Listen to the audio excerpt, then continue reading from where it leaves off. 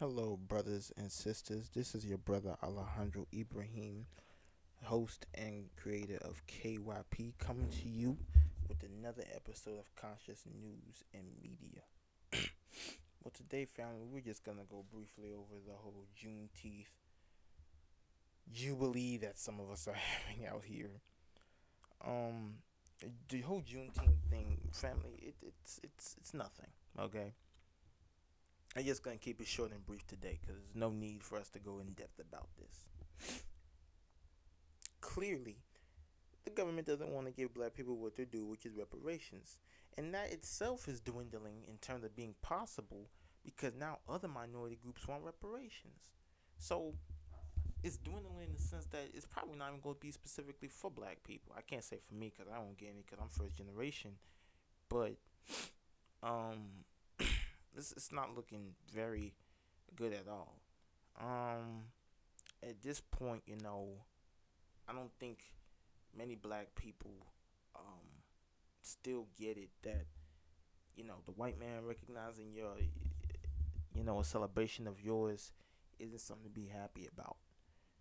We've been celebrating Juneteenth before he done anything. Only difference now that Juneteenth is gonna be for everybody. So now you inviting everybody to the cookout, which is now another problem that we're creating that we already have. On top of that, it's gonna be an economic get go for the oppressor. Cause now he's just gonna make Juneteenth shoes, Gucci Juneteenth. And you know who's gonna buy it? We are. All this just a money grab. It's a whole lot. But let's be clear about one thing. This does not change the circumstance of black people. This is again another instance of crumbs being thrown at us and us collecting and eating the crumbs. Another instance of black people being pacified, babyfied, and trying to be, how should I say, calmed down. Flag being taken down, which personally to me, again, was just another piece of symbolic crap. But I mean, I don't know. This is no different. Last year was take down the Confederate statues to help to make black people happy. This year's Juneteenth.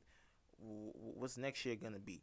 Um, it seems like they're more concerned with symbolism and trying to make it seem like we live in a post-racial society, which I believe will never happen. But that's what they're trying to do, because America's about keeping that global image, right?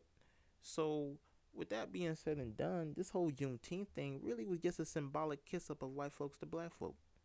It didn't change our circumstance. And I'll blame us for this because we clearly settled for the crumbs. None of those congressional black caucus leaders want reparations. HR 40, the bill that they're passing through, if I'm correct, it's not even really moving at a good length. And in my opinion, I don't think nothing substantial is going to get out of it because the government doesn't seem likely to even do anything about it. First of all, look at what else is going on in the Biden administration. Joe Biden is passing up almost trillions for infrastructure, other things that he sees as problems. So you understand that the U.S. deficit may get higher, blah blah blah blah blah.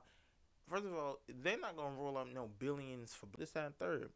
And I blame black people again because we haven't made a consensus and say, hey, we're not voting unless you literally say you're gonna do reparations. We're not saying that. So with that being said, it's kind of a little too late. In the sense of we're losing ground here. Black population rate is falling. Do your history. Look it up. Look up the research. When population is falling, and the Democrats are already looking to alternative groups. We know that they're looking to other racial groups to invest their voting with. Black people are slowly falling down the totem pole. Yeah, they said black people won the election. Yeah. Kinda, but in all honesty, they can't. They know they can't depend on us no more because we waking up. So, really, what we should have done was that we should have said, "Hey, Joe Biden, we're not gonna vote you in, and if so and so happens," but we didn't. So now we're losing our voting leverage. Black voting leverage is slowly passing away because we are not asking for tangibles. And now that they know that there's a big push for black people asking for tangibles in order to vote for somebody, they're looking at other voting groups. And to even take that back, a lot of black people, we vote so blind, which is the problem I have. I don't play lesser of two evils. I don't care who. I didn't care really. You ask me, I ain't like Joe Biden because of his past policies.